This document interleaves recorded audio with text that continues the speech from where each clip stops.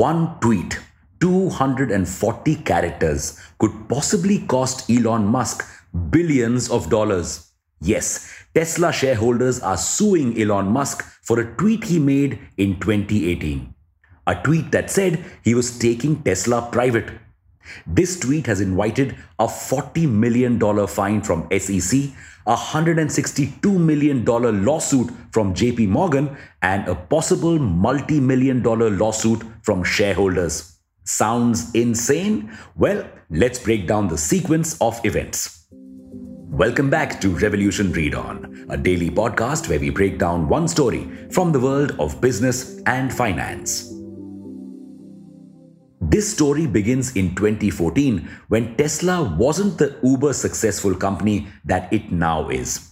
It needed cash and decided to sell convertible bonds. What are those? Convertible bonds are like loans. They give you an interest but with an added benefit. You get the company's shares in the future at a discount. But to get the discount in the future, you need to pay a higher price now. Tesla issued such 7-year convertible bonds worth $1.38 billion in 2014 at a 42.5% premium on its stock price. What does that mean? Share price in 2014 equals $252.54. Buying rights in the future, that's 2021, equals $252.54 plus 42.5%, which equals $359.87 strike price. So, bondholders would get Tesla shares at $359.87 after 7 years, irrespective of the going market rate. This ensured that bondholders would get 3.8 million shares on conversion. And if the stock prices go higher than $359.87, they will be able to make good profits out of it. But Tesla was not satisfied.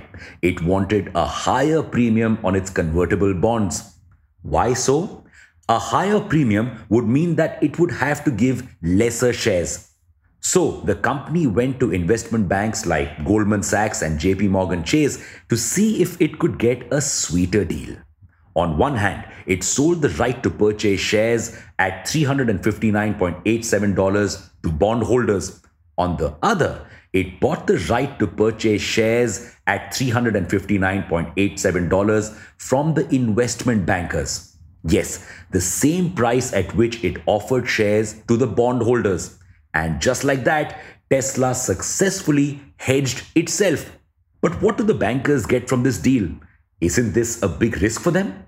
Tesla had to offer them a right to purchase shares at $560.63. So Tesla's effective conversion price became $560.63, a 122% premium as against the 42.5% premium that they were getting before. You see what's happening? Banks bought the right to purchase at $560.63 but sold the rights at $359.87. Although the loss was now lower than before, a loss is a loss.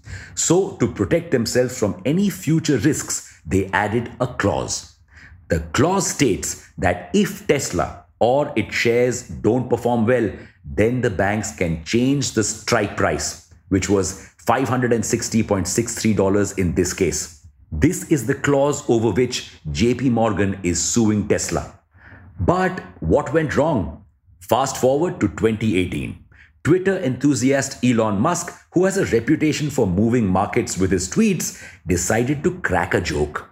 He tweeted that he was considering taking Tesla private when share prices hit $420. Get it?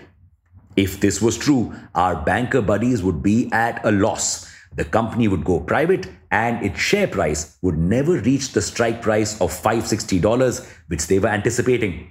Now, most banks understood that this was probably a joke on Musk's part. P.S. It wasn't, but we'll come to that later. But JP Morgan didn't want to take such a risk. So it took advantage of the clause and reduced the strike price of the stock warrant to $424. The implication of the move?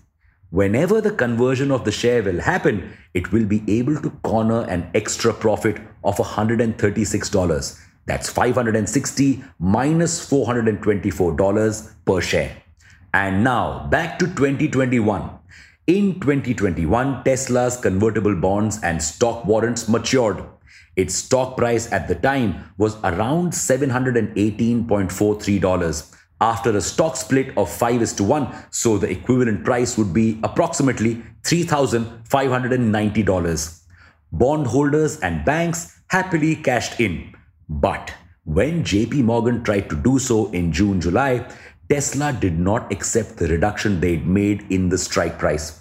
In fact, Tesla called this move opportunistic. It offered the bank shares according to the previously agreed upon strike price. But JP Morgan is sticking to its guns and is suing Tesla.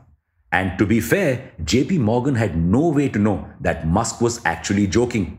He was the company's CEO, the chair of its board of directors, and its largest shareholder.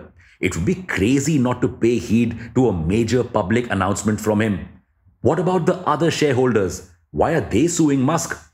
Well, they claim that the tweet caused a lot of volatility in Tesla's stock prices and caused many shareholders to lose money. Now, last year, a judge also ruled that Musk's tweet was false and reckless. But Musk's tweet apparently wasn't a joke like most people thought. Allegedly, Musk was in talks with Saudi Arabia's Public Investment Fund to actually take Tesla private.